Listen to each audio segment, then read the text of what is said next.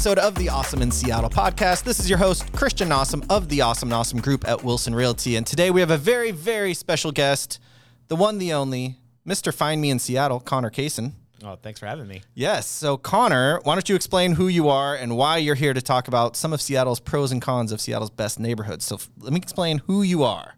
Yeah, so I'm Conner. You can find me in Seattle anywhere on the internet. You can find me in Seattle. Yes. It was a very clever name. Yes. Didn't really think about that in the beginning, but it seemed to work out for me. Yeah. And how this all started was I was selling advertising door to door around Seattle. I was making these little map guides to the city. So Fremont, Capitol Hill, Ballard, they were kind of guides to all the local businesses. Yeah. And I started using Instagram as a tool to not only network with all the businesses, but really to show my girlfriend, now wife, what I was doing every day, because most millennials aren't doing door-to-door sales at all. Yeah. And it went from my girlfriend and my family and my friends following all the businesses I was visiting every day to just a bunch of strangers. And it just kind of like you, right? I mean, yeah, we probably met early. That was probably 16, 17, 18 when we first connected online. Yeah. And yeah, I've just been doing that ever since and networking through the internet and through real life. And now I'm a full-time content creator here in Seattle. Yeah, and you are available for hire if anyone wants to create some content. So just throwing that out there. Trying to give him some love for coming on the podcast today. I appreciate that. So today's episode, we are going to go over the pros and cons of some of Seattle's top neighborhoods. And that's why I thought, hey, let's bring him in. Let's bring him, give him some love, bring him in the podcast, have him explain kind of his favorite hotspots in each neighborhood. So how this is going to work, we're going to first talk about the neighborhood. I'll explain where that neighborhood is located in the city, and then we'll give you some pros and cons, and he'll give you some hot spots that maybe you haven't heard of yet. So let's start with one of the biggest neighborhoods in Seattle, and that is Ballard. Ballard is located in kind of the northeast or northwest corner of the city, I should say. Ballard is huge. Some of the pros of Ballard is there's a lot of great restaurants, a lot of great bars, coffee shops, little businesses, big businesses. It's easy to walk to, awesome nightlife. There's a huge variety.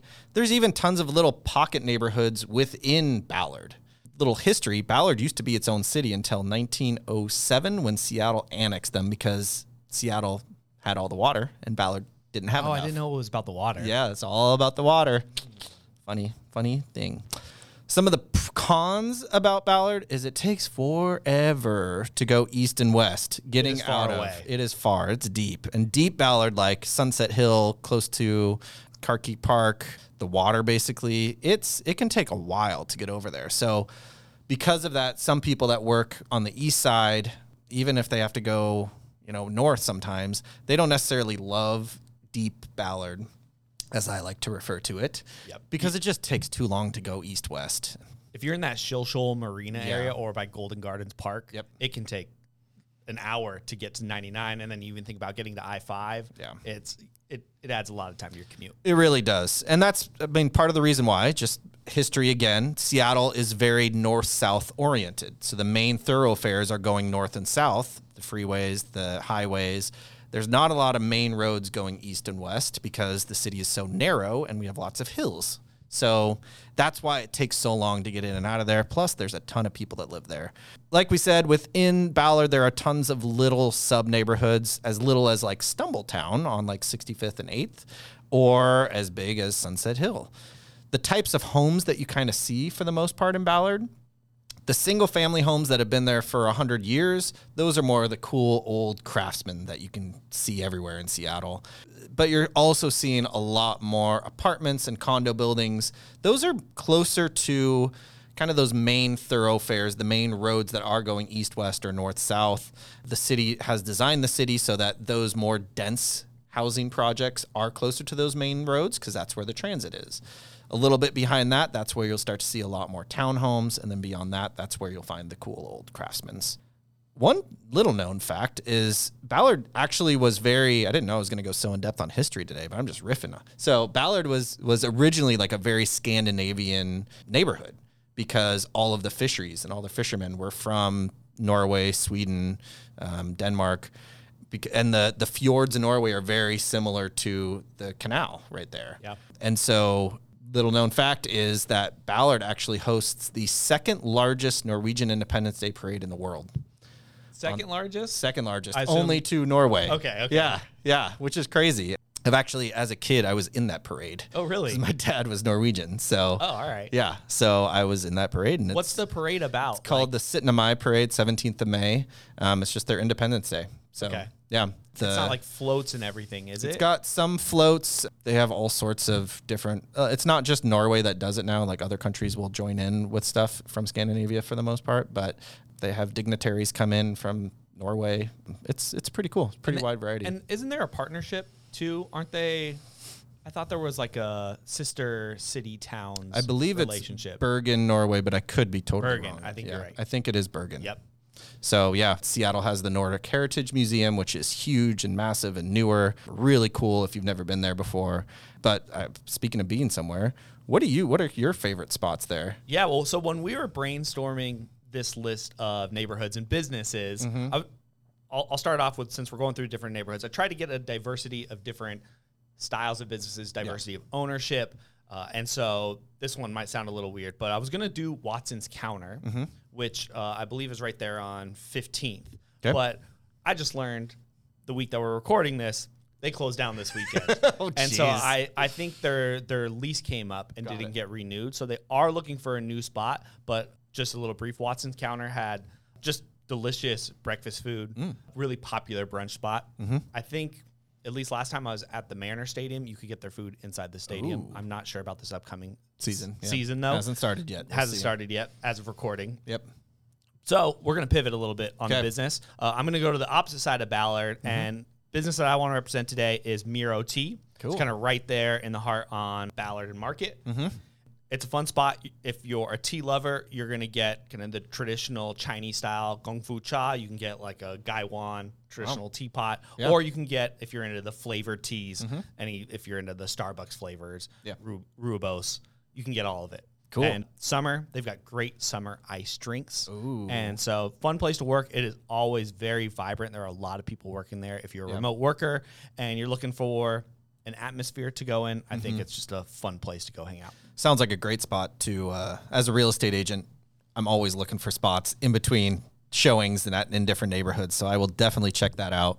A nice iced tea there sounds amazing, especially on a nice day. I use that a lot too. It's either like, hey, meet me at this spot and we'll hang out and have a conversation, or it's that transition spot. Like I've got 90 minutes to kill, so I'll go sit there. Yep.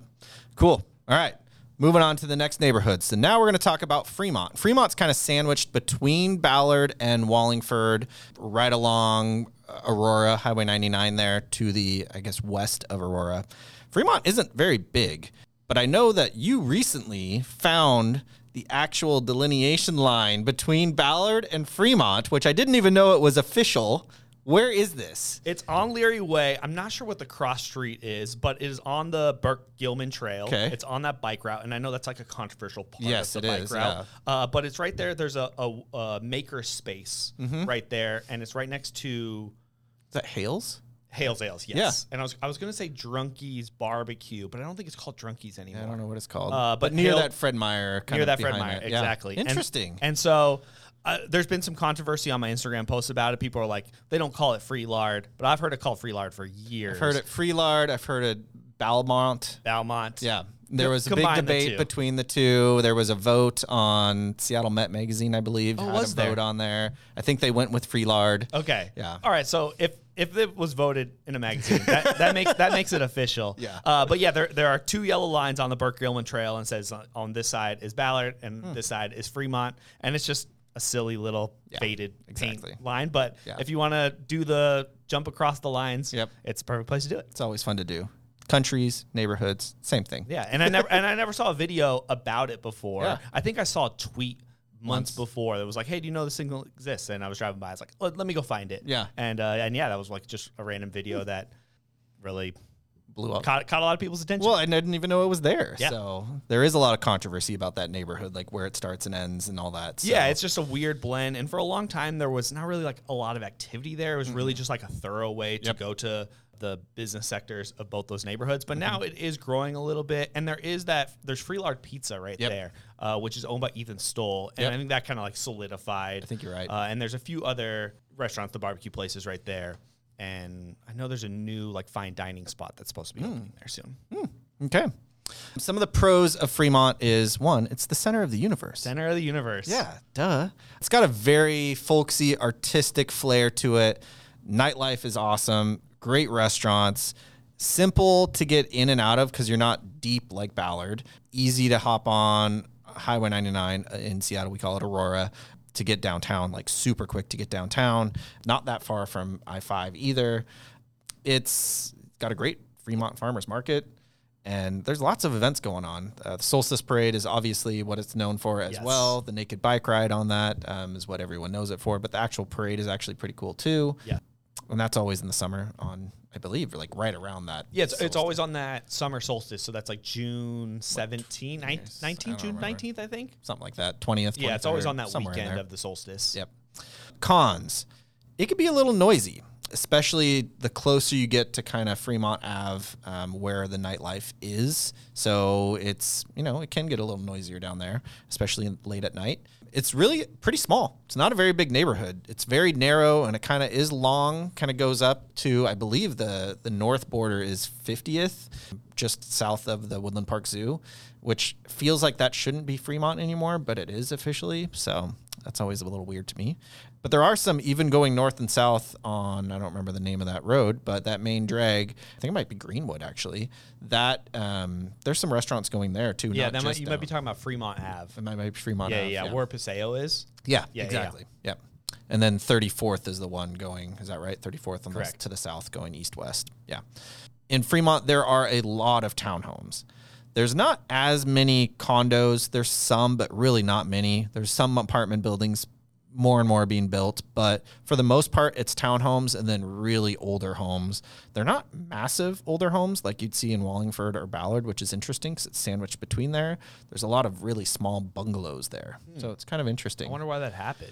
I think it's just, again, Seattle is built of all these different neighborhoods, all these different old villages.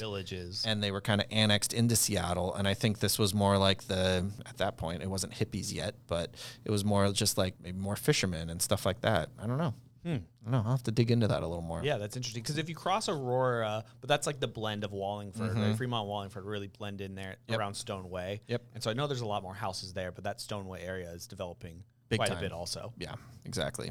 What would you say your featured spot for Fremont? So for Fremont, I've got a few things. I'm not sure. Did you mention the Troll? Oh, no. We didn't even bring up the Troll. Yeah, the Fremont Troll, I think, is like the destination. I tell everybody, like, go look at this thing because it's huge. Yes. In the different seasons, they decorate it. Yep. And it's so random. So random. It's cool. And to give some scale, the hand of the troll is covering VW bug. An actual VW bug. An actual bug. Yeah. And so for the hand just to be covering the whole car. That's the scale. Yeah, it really was like, wow, this thing is very big. Yeah. And it's always crowded and it's always busy, but it's just the perfect thing to put under very the Seattle. Aurora Bridge. Very Seattle. Yeah. There's also, and we didn't mention this in Ballard, the Ballard Bridge. I would say that's a con also for Ballard. True. But Fremont also has the Fremont Bridge, which is much busier in the summer than it is the other seasons. But for local business, I'm going with sandwiches for this neighborhood and Royal Grinders. They've been there for years. It's a spot that all the locals, everyone there knows. It's all hot sandwiches. So they're all going to be toasted. And it's right there. Very cheesy. Very cheesy. It's right next to the Lenin statue. Yeah. It's which is also a cool statue. Very cool and controversial statue. Yes, as well. There's not many neighborhoods in any American city that's going to have a giant statue of Lenin. Of Vladimir Lenin, yeah. And there's, I mean, that statue has gone viral multiple times, but I think they've done the right thing. There's messages there about like, this is, not promoting him. It's actually exactly the opposite. There's swords in his back. There's blood on his hands. They dress him up all the time. Pride Month is really fun time to go look at Lenin because he's got makeup on and he's got a wig on. And he doesn't have the foghorn attached to him anymore. No, there was a foghorn? Yeah, so you used to go up and it was like you pull his finger and a big foghorn goes off. That's genius. It was hilarious. I think sure the neighbors got annoyed by that, but it was there for years. It was cool. And so so Royal Grinders, just awesome sandwich, cool and delicious. And what I recommend if you go to Royal Grinders, if it's somewhat nice outside, if it's not pouring rain, they have a few tables out front. But my pro tip is to get the sandwich and walk 2 blocks south to the Fremont Canal. Ooh, and sit there on that walking path, which is also the Burke-Gilman Trail. Yep. And just sit on there and watch the boats go by on the water. It's just like a very peaceful, quiet place. You'll see all the Google employees walking by, and it's just one of like my secret spots for if you have lunch, got nowhere to go sit down there, and it won't go wrong for you. Yeah, that's awesome. Great tip. All right, we're going to move to Capitol Hill. So Capitol Hill is just east of downtown Seattle, kind of on the hill there, up from downtown. Pros. So clearly it's super close to downtown, super close to South Lake Union. It, depending on how deep in Capitol Hill you are, it's, a 10-minute walk down there. Pretty easy. 20-minute walk back up. Walking up that hill can not be fun sometimes. They do have light rail, which is great. So if you do live there, you can easily take that to the airport. You can take it to everywhere the light rail goes. Obviously, that is expanding every single year. So that's awesome. Lots of buses, super high energy neighborhood. You can pretty much get any type of food there that you want. The bar scene is awesome. Really incredible. Some massive historic homes that are famous in Seattle as well. Some of the cons, it's a very high energy place, like we talked about. It can also get very loud. Parking is pretty tough.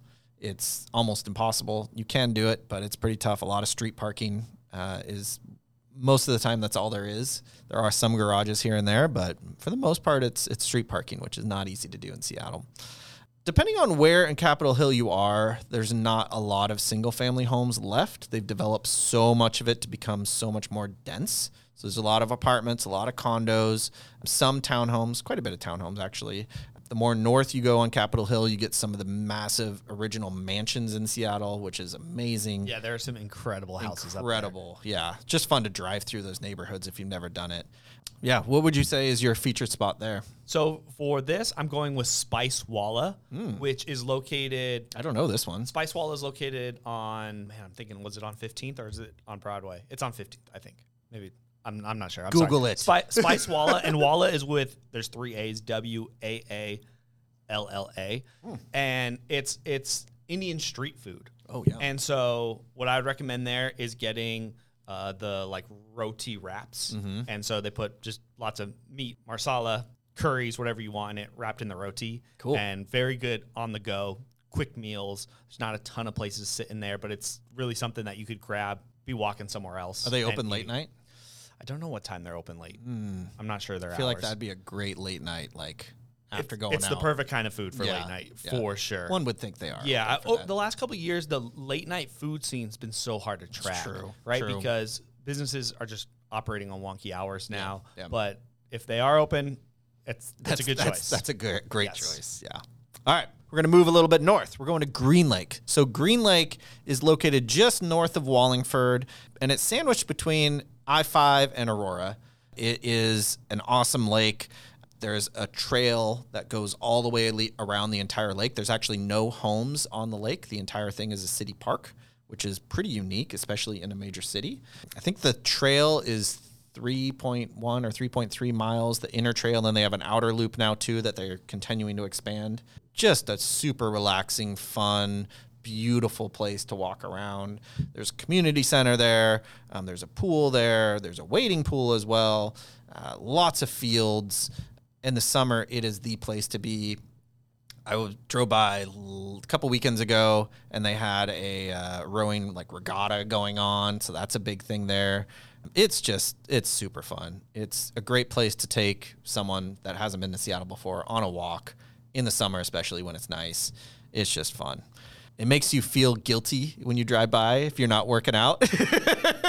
Yeah, there's so many people just out in the grass. I mean, yeah. The sports are big there. There's so many volleyball leagues that go out there, and then just people walking around. Kickball, softball, volleyball, all of those are always going on there, I feel like. I've been a part of some of those, and it's really fun. There's a lot of restaurants and bars and coffee shops and little shops surrounding the, I guess, southwest and northwest and the north part of the lake. The east side of the lake is pretty unrepresented by any sort of businesses because it's really hugging Aurora there. Yep. But it's really on the cool. west side. On the west side, of the lake. West and east are kind of no businesses. Yeah. Houses. Yep. And then a lot of houses. Yeah. Yep. There are a lot of good, actually 2 PCCs, which is weird. Where's the second one? The second one is newer on the east side. newer development, PCC there next to Rosita's. And okay, so I know about that one. So where's the other one? The other one's on the north end, right by Aurora, right on the corner of Aurora and you're right. whatever that street is. Right. Yeah. They are very close to each other. 2 PCCs right there. Interesting. So PCC is a local grocery store, a local co-op, great grocery store. You can usually get in and out super quick with pretty much anything you want. So I love PCC. Cons, it's closer. The closer you are to the lake, it's really hard to find parking. Like even if you're just going for fun, because there's really nowhere to park. They have a couple public parking spots or parking lots for the actual Green Lake Park, but they get filled up in 3 seconds. Yeah, good luck finding that. Yeah, exactly. They do have pickleball courts and tennis. I forgot about that. I just was visualizing the parking strip, and they've converted some of the tennis courts to pickleball. So that's probably a huge sport. More popular Yeah, than the tennis exactly. courts now. Exactly. They have a really cool library that is under construction as we speak, but really cool Carnegie Library there. Beautiful. Types of homes, depending on where on the lake you are, there are some really massive homes with beautiful views of the lake. Other sides, there's a ton of apartments. There's some condos depending on where you're at, and then there are definitely some townhomes as well. So you get a pretty good mix. Some of the homes are just gorgeous, like I said. Even a few blocks any direction of the lake, the homes are really cool, older craftsmen. Some, obviously, some newer modern houses. You can say that anywhere in Seattle, though, too. What do you want to highlight here? Green Lake's got like a special place in my heart. I've worked with that Chamber of Commerce a lot for events and promoting all those local businesses. And so that like northwest side of the lake has a dense group of businesses right there. And so, but the business I'm promoting today is called Retreat. Oh, I love the Retreat. Yeah, incredible coffee shop. Yeah. It's changed a lot over the years. It used to be Forza, and then it was Fix. Yep, Forza, Fix, and now the Retreat. And now it's Retreat. Yep. And they've got beautiful murals. It's just really got this like fun aesthetic there that's almost cool like you're vibe. Camping. Yeah. And like I mentioned with Miro T and Ballard, it's just slammed with people working. Yeah. And so that's just always a fun vibe to go. Yep. There's people meeting, walking by, lots of dogs, very dog friendly cafe, and lots of like healthier focused food, acai bowl style food, and of course, coffee. They have great avocado toast as well. I don't think I've had that there. Yeah, it's good. All right. Yeah. Another honorable mention, there's 2 things in Green Lake that I really love. One, the Chamber of Commerce does an event called the Green Lake Food Walk. The times changed a little bit, but what it is they sell a ticket and you get a wristband and a map, and you get to go to all of the businesses and you get a sample from all the businesses. Oh, cool. So like when the pizza place was there, you get a slice of pizza. You go to Rosita's, the Mexican restaurant that's been there for 40 plus years. Right? You get a taco from them. You go to Fix and you get some snack from them. And it's just like a great community event. All of that benefits the Chamber of Commerce, which helps promote all those local businesses. Yeah. And it's just a really fun event.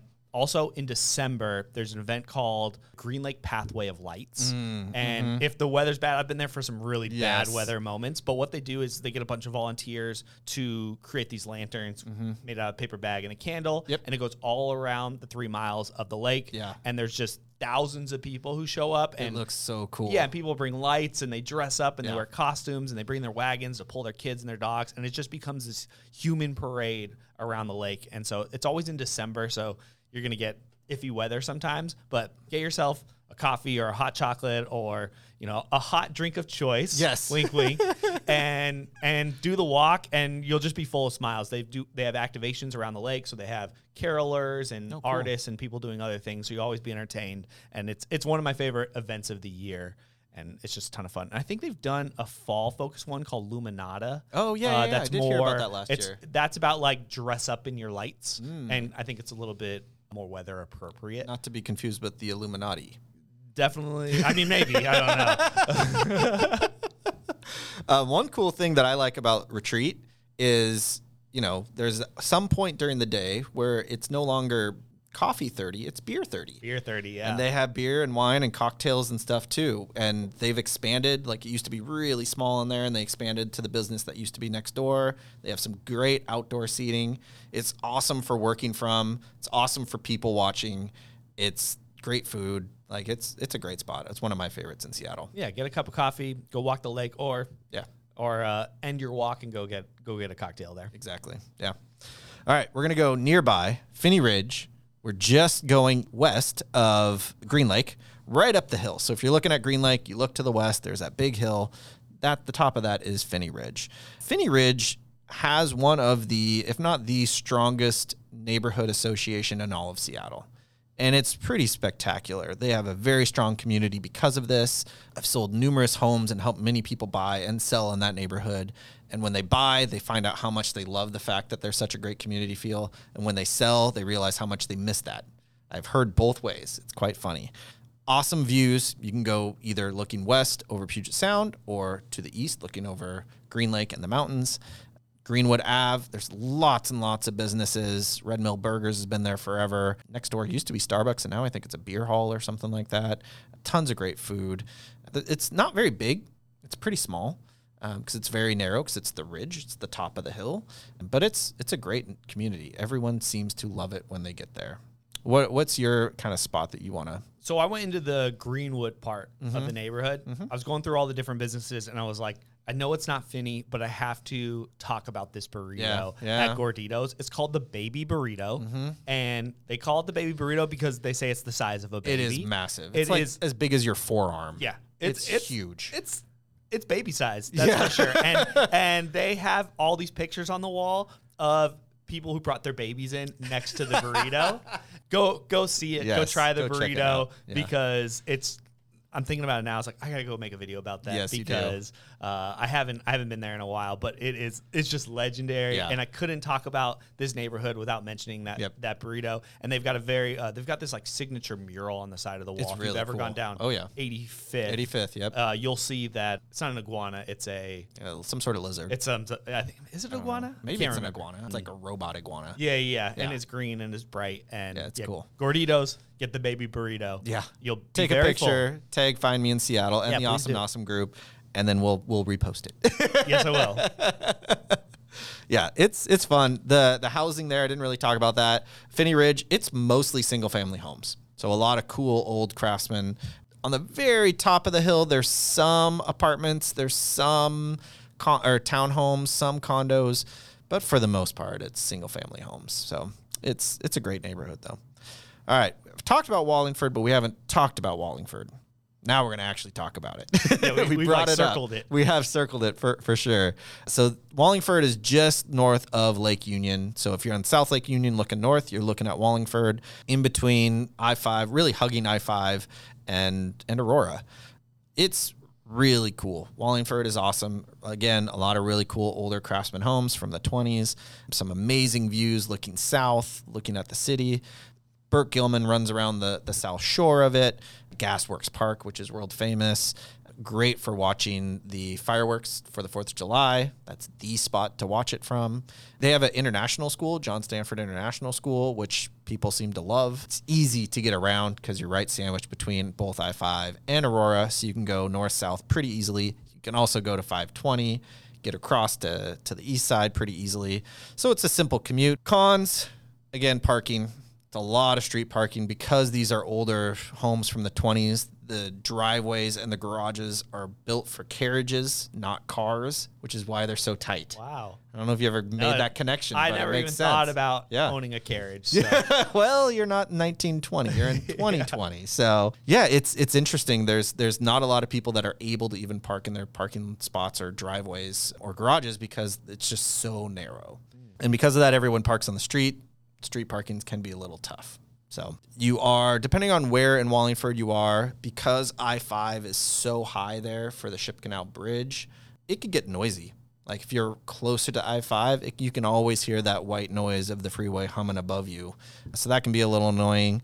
They do have a lot of the, not seaplanes, but I guess they technically are seaplanes that kind of buzz you when they're landing and taking off right there. So I think that's cool. I don't find that annoying, but I could see how maybe some people think that's annoying. Hearing those buzz right over you because they go pretty low. I live in South Seattle and I hear the planes all the time. Yeah. And I don't think the seaplanes are going to be as annoying as the big jets. Planes. Yeah, exactly. Let's see. Types of homes, kind of talked about that. I mean, a lot of single family craftsmen, older homes. A lot of those craftsmen in most of North Seattle, like we talked about, a lot of them were the old Sears catalog homes, which I don't know if you know about this, but this is really cool. You could actually buy a home from a kit from Sears, and it would be on a train car. Like the whole car would be your entire house, the whole package. And they would ship it out from Chicago on the train car, and they would unload it and bring it to your house, and then you build it. And then you build it, so it's just all the pieces. All the pieces. What? And it was sold at Sears. Yeah. Did not know Sears was selling houses. That's crazy, huh? That is very crazy. Yeah. Yeah, that's way back in the day. What do you say is your featured spot there? There's a lot to choose from in Wallingford. There is. So. I love Wallingford. Yeah. 45th, I think it's like one of the most underrated business totally areas agree. in the whole city. Yeah. It just, everyone who lives there knows it. There's so much to try. The variety of food down that street, all the way from I-5 to Stoneway, is pretty incredible. You can cover the whole world. Really, you can. From Hawaii to like anything. Yeah. There's a popsicle store, right? I think it's the only popsicle store in the whole city. Yep. For this time, I'm going to promote Sissy K, which I don't know this one. They are on the north side of 45th, kind of like right in the center. They're a Thai restaurant. And it used to be called May. Anyone who knows Seattle will know this building. It's got like this signature Thai style. Yeah. With this really unique roof. Yep. It's a 2-story building. Yeah. You can only get to at least as a customer, to the top story through the outdoor stairs. And there's now a bar at the bottom. Beautiful place, very Instagrammable. Yeah. Same thing with the top, very photogenic. Yep. And just incredible Thai food. Cool.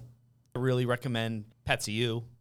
They have a couple different fried rice dishes that are incredible. And yeah, that's been a Thai restaurant in Wallingford for years. Yeah. I know when it was May, it was owned by May for decades. And then it changed over hands a couple years ago, but I still think it's delicious. Yeah. And that's right by the Chevron that has the amazing signs. The Wallingford sign. Yeah, the Wallingford sign. Yeah. Yep. With the dad jokes. With the dad jokes. Yeah. I applaud that sign. Yeah, and there are so many places in Wallingford that I could recommend. And my other fun fact about Wallingford is Stoneway is the border between Fremont and Wallingford. If you're on the east side of the street, you are in Wallingford. If you're on the west side of the street, you are in Fremont. Interesting. And I got corrected many times for Yeah. that. But I didn't realize that. If you're down Stoneway, Yeah. you're at the bottom, which a lot of those businesses are gone now. They're developing those. But if you're on the Brooks building side, you're in Wallingford, but a lot of people consider that Fremont because it's kind of right there. It's right there. Where they consider Wallingford the top of the hill. Yep. I guess it's like halfway up the hill. Yeah. Also, easy access to Green Lake. They have that huge park right there. Yep. They have the pitch and putt golf course. True. Right there. Yep. Right on 50th. But yeah, I'd go walk down 45th. You will find some great food. You could sample the world just Yes. walking 45th, from Dick's Burgers to anything really. And Dick's is a spot to go after or before a sporting event. Everyone goes there. Oh, or yes. a concert for that matter. Or a concert, yeah. All right, we are moving to a little bit more south.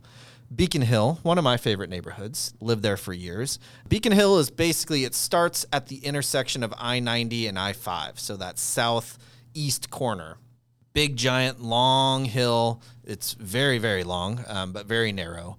Super easy access. These are the kind of the pros. Super easy access to I-5, I-90, SeaTac, downtown Seattle. There's a light rail station on North Beacon Hill. Amazing views. I think this has some of the most underrated views in the entire city is from Beacon Hill. You could literally be on the peak of that ridge and look both to Bellevue and Lake Washington and Mount Rainier and Puget Sound and downtown Seattle, like full 360. It's pretty spectacular, and I don't think many people even realize that you can do that there. You get a little bit more, not as much bang for your buck, but you get a little bit more bang for your buck there. It used to be one of my most underrated neighborhoods in all of Seattle, and I wrote a blog post about this probably in 2008 or 9 that got picked up because of the fact. The secret's out now. Yeah, exactly. It's been out for a while. I owned a few places there, and I bought before the light rail opened up, knowing that it was going there. And that paid off very, very well. Yeah. So that's why paying attention to the path of progress. We talk about that a lot on this podcast, but paying attention to the path of progress, where things are happening, and buying before that place blows up and becomes the place everyone wants to be. It's super important. Yeah, and I assume following that light rail strategy is still going to be effective as it's going to grow, whether it's to West Seattle or past Northgate or to Ballard, whenever that gets done, to the east side. I imagine that still is a good strategy. Yeah, and I mean, it's not going to move the needle as much as it did because everyone knows about it now, but it still definitely is going to increase in value, I would assume, when those stations do open up. So, yeah, it's great. Cons, there's not as much to do on Beacon Hill as other areas. Some parts of it, there's no sidewalks, which feels a little weird, but that's definitely the case. Obviously, it's hilly, so there is a lot of, if it's snowing, you're not getting off the hill. When we lived there, there was a big snowstorm. The only way that we got off the hill was actually hopping on the light rail, and we went downtown to dinner, and we got the best service of our lives because no one was down there. There's barely any staff available as well, but it was great. Types of homes. So Beacon Hill is interesting how it was developed. So the north end developed first, and that's where you'll find some, 20s, 30s craftsmen like we were talking about in North Seattle. Obviously now, with the light rail station opening there, they changed the zoning. You can do a lot more dense construction, so a lot of townhomes around that light rail station. Some apartments / condos there, not a ton. As you move south, they started developing that like mid-Beacon Hill from the VA hospital and Jefferson Park. That was more like 50s, and then the more south you go, it goes 60s, 70s, 80s, and you'll kind of see an those types of eras homes interspersed throughout mid and south Beacon Hill. What's your favorite spot on Beacon Hill? Beacon Hill's like gone through like a renaissance, I think, with the growth of the light rail and people moving in there and kind of realizing, oh, this is a great spot to live. Yep. The location is really nice if you're going south or north. Yeah, or east. Yeah. Right there on 90. And I think there's a light rail station going to open up right there too, right over I-90. Rainier and I-90, there's going to be a station right there. Yeah, so that's gonna be huge. Yeah. And a bunch of really popular restaurants have opened up there. I mean, they have James Beard Award recognized places there. Yep. I'm not going to give one of those businesses because that's what everyone would recommend. That, But on Beacon Ave, there's this section of businesses that I once did a podcast and said this is my favorite block in the whole city because there's a plant store next to a custom golf store, next to a bar and Chicago-style pizza spot, and then a dim sum house right next to it. And it's like, I could spend all day on this block and just have a fantastic day. Yeah. But dim sum house is the business that I want to promote today because so few people know about the spot. It's not big. I think there's like 4 family-style tables in here, and it's a couple that's pretty much going to serve you every single time. Wow. But a great place to take like 6 to 8 people. They're open late. Right. Nice. So if you're going to that bar at night, you can go have dim sum and then go to the concert at the bar. Cool. Or same thing. Dim sum is one of those meals that is good 24 hours a day. And so whether you go in the morning or you go in the evening, you'll just see it's like a community spot, but very underrated. You're not going to hear that spot on any other podcast, but you won't go wrong going to dim sum house. Is that like mid Beacon Hill? I don't even know where that is. I'm trying to picture it. There's that funky intersection right there after you get off the freeway and come up. I don't actually know what the cross street is that goes down into Columbia City. So it's more like Graham or Orcas or something like that, somewhere over there. Yeah. Okay. Yeah. So more like mid Beacon Hill, I would say. Mid Beacon Hill. Yep. Yeah. Cool. But yeah, there's some incredible restaurants all over Beacon Hill now. Yeah, they really are. And it used to be so sleepy. It's very sleepy. Yeah, the Beacon Pub was a fun place, but very, very sticky floors. Every step. That's where Bar del Corso is now. Oh, okay. Yeah. Okay, I was wondering. I was like, where's this bar? That used to be there, and it was so rickety that when they put the pizza oven for Bar del Corso, the floor caved in a bit. And so they had to like forklift it back out and reinforce the floors to. Wow. Yeah. Bar del Corso, incredible pizza. Yes. There's also Milk Drunk right there. Milk Drunk's got incredible fried chicken sandwiches and soft serve ice cream. Oh, wow. That's really good. The Station Coffee Shop right there. Yeah, Station's is great community spot. Yes. That place is always buzzing with people. Yep.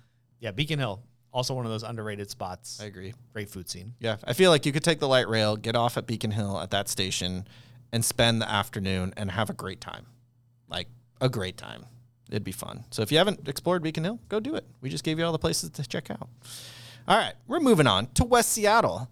Some people, especially when the bridge was closed, referred to this as the island of West Seattle, which I thought was great. Because once you're there, you kind of do feel like you're on an island.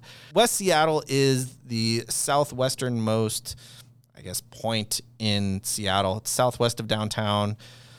Puget Sound, Elliott Bay kind of separates the two. Or do we call it Salish Sea now? Is that what we're supposed to call it? Elliott Bay, Salish Sea? I don't know.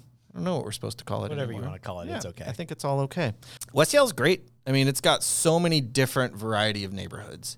But it is similar to Phinney Ridge where the community aspect is so strong. So strong. And it's great. It's so much fun. It's beautiful. The views are amazing no matter which direction you're looking. You can look out over the Olympics. You can look out back towards downtown Seattle. It's gorgeous.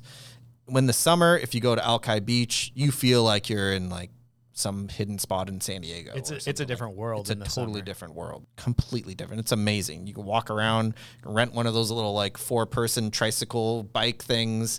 We've done that with our kids before, and that was really fun. They got beach volleyball. They have bonfires. It's super fun, especially in the summer. It feels like you're on vacation, even though you're still in the city. Some of the cons, sometimes you feel like you're on an island. It can get a little tough, especially with the bridge when it was closed. It's tough to get in and out of there. It's easy to get to the airport. It's sometimes easy to get downtown. If you take transit, it can be really easy because they have that figured out. But driving can be a little tough. Traffic can be a little tough. There's only a couple ways in and out. So depending on where you are in West Seattle, parking can be a little difficult as well. I think that's for Seattle in general. Types of homes, it has everything. Like West Seattle's big, similar to Ballard, where it's just a huge neighborhood with a lot of sub-neighborhoods built within it. So you can find anything from beautiful condos overlooking the water to smaller, older single-family homes. Some of the old craftsman homes are still there. West Seattle's actually where Seattle was initially founded. That was going to be downtown Seattle, like the Seattle. They moved it, obviously, to Pioneer Square, and that's now Seattle. But there are some townhomes there, definitely. It's super diverse, all sorts of different home styles there. The closer you are to kind of those main hubs, there's numerous like community hubs where that main drag of that neighborhood has all the businesses and restaurants and shops and all the fun stuff. And so now I'm going to flip it to you. Where do you like to go? So West Seattle has 3 primary like business districts. Yes. There's Alki, the Junction, and Admiral. Mm-hmm. Each have their own groups of community and businesses of all different kinds. We could literally do an entire podcast only about West Seattle. Yeah, There's so much to go over. And each one has kind of everything you need. Yep. They've all got their own grocery stores, Mm-hmm. coffee shops, restaurants, bars. But I'm going to promote a business called Il Nido. And really the reason I'm promoting this one is because there used to be a restaurant in Pioneer Square called Il Corvo. Okay. And any chance I get to talk about Il Corvo, I do, because it was one of those legendary spots that Seattle's notorious for the lines. People love waiting for food in the city. Like, that's the thing to do. And we're not really known as like a foodie city, but people will come out and wait in these lines. So Il Corvo was this tiny little restaurant that had handmade pasta. It was handmade every single day. I'm blanking on the guy's name, and his wife. And little corridor, the line would go all the way up the hill to 3rd. It was pretty much a 45-minute wait. You'd get your pasta. Hopefully, you'd find a seat. You'd bring a friend, obviously, because you want to try all the pastas. Yep. They had, I don't know if it's 3 or 4 pastas on the menu, and that was it. Wow. And then a kale salad, and they were known for like these cookies. And I'm talking a lot about Il Corvo, but it was just one of those legendary restaurants that everyone said if you had a lunch break, they were only open Monday to Friday during those lunch hours. And when they sold out of the pasta, it was like you're done. Wow. So you had to show up at 11. You got in the line and hope for the best. And you were never disappointed. You're never disappointed. Awesome. And I miss that place dearly. It will forever be one of my favorite food experiences in Seattle. So they shut down Il Corvo, and he opened up more of like a traditional dining establishment called Il Nido in West Seattle in the Alki area. Nice. And it's in this like house. And so it feels like you're walking into it's a big house, but it feels like you're walking up someone's porch into the house, and the dining room is like situated through the house, which is really cool. So it kind of like puts you in these different rooms. Yeah. And the pasta is just high quality. They still have some of it. I know the kale salad is still on the menu, but it's more high end. What made Il Corvo so great was it was extremely affordable. I think the pasta dishes were like $9. Oh wow! When this was pre-2020. And so it's more high end. You're gonna have to get a reservation there. But if you got an anniversary coming up, you got something you want to get nice, have a beautiful dinner, drink some wine, have some great pasta. Il Nido. Cool. Il Nido's a really good spot. I haven't even heard of that before. That's awesome. All right, we're gonna check into an awesome spot called Columbia City. So this is kind of South Seattle, getting closer to where you live. It's kind of located close to Seward Park and kind of east of Beacon Hill. It's awesome. They have a great bar, restaurant scene, light rail stations nearby. They call it the Columbia City Station, but it's like 4 blocks away from the downtown strip. I think they did that by design, so it doesn't go right through downtown and cut up that, but it's a little bit of a walk. Rainier Ave has all the small businesses and restaurants and music venues and cool things like that. It's a great community as well. Very popular neighborhood. Cons, it's smaller. It's not quite as exciting as some other places. Like homes are on the smaller side. You can feel a little bit isolated because you're a little bit further away from other parts of the city. Types of homes, a lot of townhomes, not as many single family homes. It's interesting when I was looking at what the age of homes there were. It was more like 1910s, which is earlier than most of Seattle. And then there was a big gap until like the 50s where more homes were built there. And the ones from 1910 were like super small, like 700, 800, 900 square feet. So really, really tiny bungalows. And then there was another building boom in the 50s, obviously. So what do you want to talk about for Columbia City? Columbia City, it's not really walking distance, but I love that Seward Park is right there. Yeah, no, Seward totally. Park is a place that a lot of Seattleites don't even know it's there unless it's Seafair weekend. True, Seafair and then weekends, everyone knows. And that's the worst time to go to that park because it's a madhouse. Yep. But if you go there any other time, it's absolutely incredible. It's a giant forest sitting in the middle of the water, and you can walk up through the hills, and it is like you're up in the mountains. You don't hear any of the noises. You don't see any people. You see all these huge trees, right, 100-year-old trees, and it's like a quick escape from getting away from the city. So really Seward Park gives me a big shout out. But for local business on Rainier Ave is this newer restaurant called Off Alley. And is it off an alley? It pretty much is an alley. It's not. It is sandwiched between two walls, but the restaurant is very funky. Not a place you go with groups. Okay. I really recommend you go with one person. Got it. Because I've sat there with 4 people. It's just an alley, right? So there's a bar top, so you're sitting shoulder to shoulder, and then they've put like this like counter on the back wall. But the total width of the restaurant is probably 20, not 20 feet. That's way too small. But it's like 2 wingspans across. Wow. There's not a lot of room. Wow. And so, and if you've got people at the counter and at the bar, the server walking through, like they're all touching each other. And that's crazy. But it's like a tasting menu, seasonal tasting menu. Cool. So it's more elevated, high end, unique, constantly rotating menu, and just a very interesting experience. Fun. And I think they're taking advantage of the space. Like it's such a tiny little, it's really an alley. Yeah. And they have built an outdoor seating area where they have 2 4-top tables. So if you are going in the summer, you might get lucky and get that spot. But also another place I'd recommend getting a reservation. And the menu's always going to be different. Cool. Wine pairings are always going to be different. But I think it's a fun experience. There's nothing else really like it, really in the city. Yeah, but definitely there's nothing else like it in South Seattle. Cool. And I think what they've done with that spot is just very fun and a unique addition to Columbia City. Sounds fun. Cool. All right, we're going to go north a little bit. One of the most popular areas, which is the Central District. So this is just east of downtown, next to basically Capitol Hill. Pros, you can sometimes, this is surprising, but it's true, you can sometimes get a little more bang for your buck. It's an older, more established neighborhood, a lot of transition happening there, a ton of cultural and artistic venues, lots of parks. It's pretty. It's really pretty. Like, it's interesting how pretty it is at times. Cons, nightlife is kind of clustered into one spot, so depending on where you are, it could be loud. Not as walkable as one would expect for being so centrally located, and because it's in a transition, there's a lot of construction always going on. Types of homes, a lot of townhomes, a lot of condos, and those are the things that are being constructed all the time. There are some single-family homes. It's one of the older neighborhoods in Seattle. Some homes built as early as 1900, so really, really old homes there. But there's a lot of cool and exciting like restaurants and stuff going on there too. So what do you want to highlight?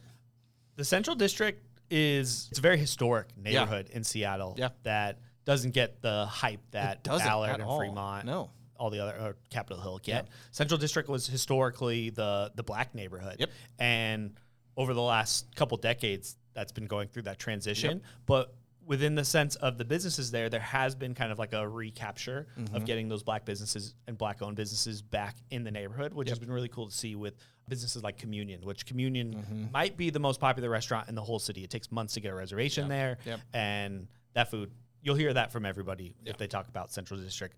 The business I want to promote is called Raised Donuts. Earlier I talked about the fascination of waiting in lines. Yes. This was the first time I had seen that happen. This must have been like 2017, 18. Raised Donuts was just doing a donut pop-up. So They would have a weekend, and they say, we have this many donuts. They're all yeast-raised donuts, so they're not Top Pot. Yeah. Right? Everyone knows Top Pot. They're the most famous donut in the city. Yep. But they're yeast-raised. They're seasonal, flavor-specific. The menu changes every single month. They have, obviously, their go-tos. Same thing every time. On Friday, they call it Cruller Fridays. So Cruller is a certain type of donut, and they have a coffee cruller, which is just like, if you like coffee, you like donuts, like it's a match made in heaven. Cool. They also have these raspberry donut holes that are my favorite donut in the whole city. Wow. You just don't. That's saying something. Yeah, you don't see raspberry donut holes very often, but I would wait in line for this. They don't have the line like they used to. They're now on their second location. So they went from the pop-ups, had a ton of success doing those. Yeah. Got their first location, and now they've outgrown it, and they moved into that brand new development right there in Central District, kind of where all those new businesses are coming to. And Mi Kim, she's the owner. She's just an incredible business owner, incredible pastry chef. Clearly, and created a very unique restaurant. And her logo is an elephant. I have an attachment to elephants. It's kind of like my spirit animal. Cool. And so when I made that connection in the first place, I was like, well, it's speaking to me. Yes. And what Mi Kim's created with Raised Donuts is just a center of that community now. That's awesome. That's amazing. That's it. These neighborhoods were in no specific order. I didn't say that earlier. Yeah, we jumped around a bit. We jumped around all over. We did not rank them 1 through 10. That was just 10 popular neighborhoods that we want to kind of highlight. I hope this was super helpful. The whole point of our podcast is really to highlight, some of the awesome aspects of Seattle, hence the name Awesome in Seattle. So if you are either new to Seattle or you've lived here for a while and you haven't checked these places out, you definitely need to go check them out. Like Conner, follow him at Find Me in Seattle. Just Google him. He has every platform, Find Me in Seattle, or his website, findmeinseattle.com. It's amazing. He is awesome. He does a great job of highlighting businesses that, sometimes fly under the radar, but deserve the attention. And I think you do a great job of that. That's why I've always kind of latched on and followed everything that you're doing, because it's not just the normal Instagram-worthy places, but even you can tell the feel and the vibe of the actual business, and you do a great job of that. So Thank you. That's it for this episode. Thank you again, Conner. If you need some content creation for your social media, definitely hit him up. I just wanted to share his knowledge because he's great. So definitely find him in Seattle. Ding. And then, and if you do need content, just reach out to him. He'd love to help you, I'm sure. So thank you. If you are interested in buying or selling a house, that's what we do. We are the Awesome Nossum Group. We help people buy and sell houses in the Seattle area, not just Seattle, but all around the Puget Sound. So if you are interested in talking about that, you can either come to our homebuyer class, which we host every single month, called beersandhomebuying.com. We do those at different bars and restaurants all around the city every single month other than December. Sometimes we do 2 classes a month. Totally free. It's only an hour long. There is zero pressure at all. It's just free beer, some food at most venues, not every venue, but most venues. And it's just laid back what the market's doing right now and how to buy a house. So you can always sign up for those at beersandhomebuying.com. Or if you want to chat with us, just go to our website, awesomenossum.com/schedule, and you can sign up for a quick chat. There's no pressure, no cost, no nothing to chat with us. We're here to help. So Conner, thank you again for your help and for sharing your expertise on this episode. And everybody give him a follow if you don't already. That's it for this episode. We'll see you next time.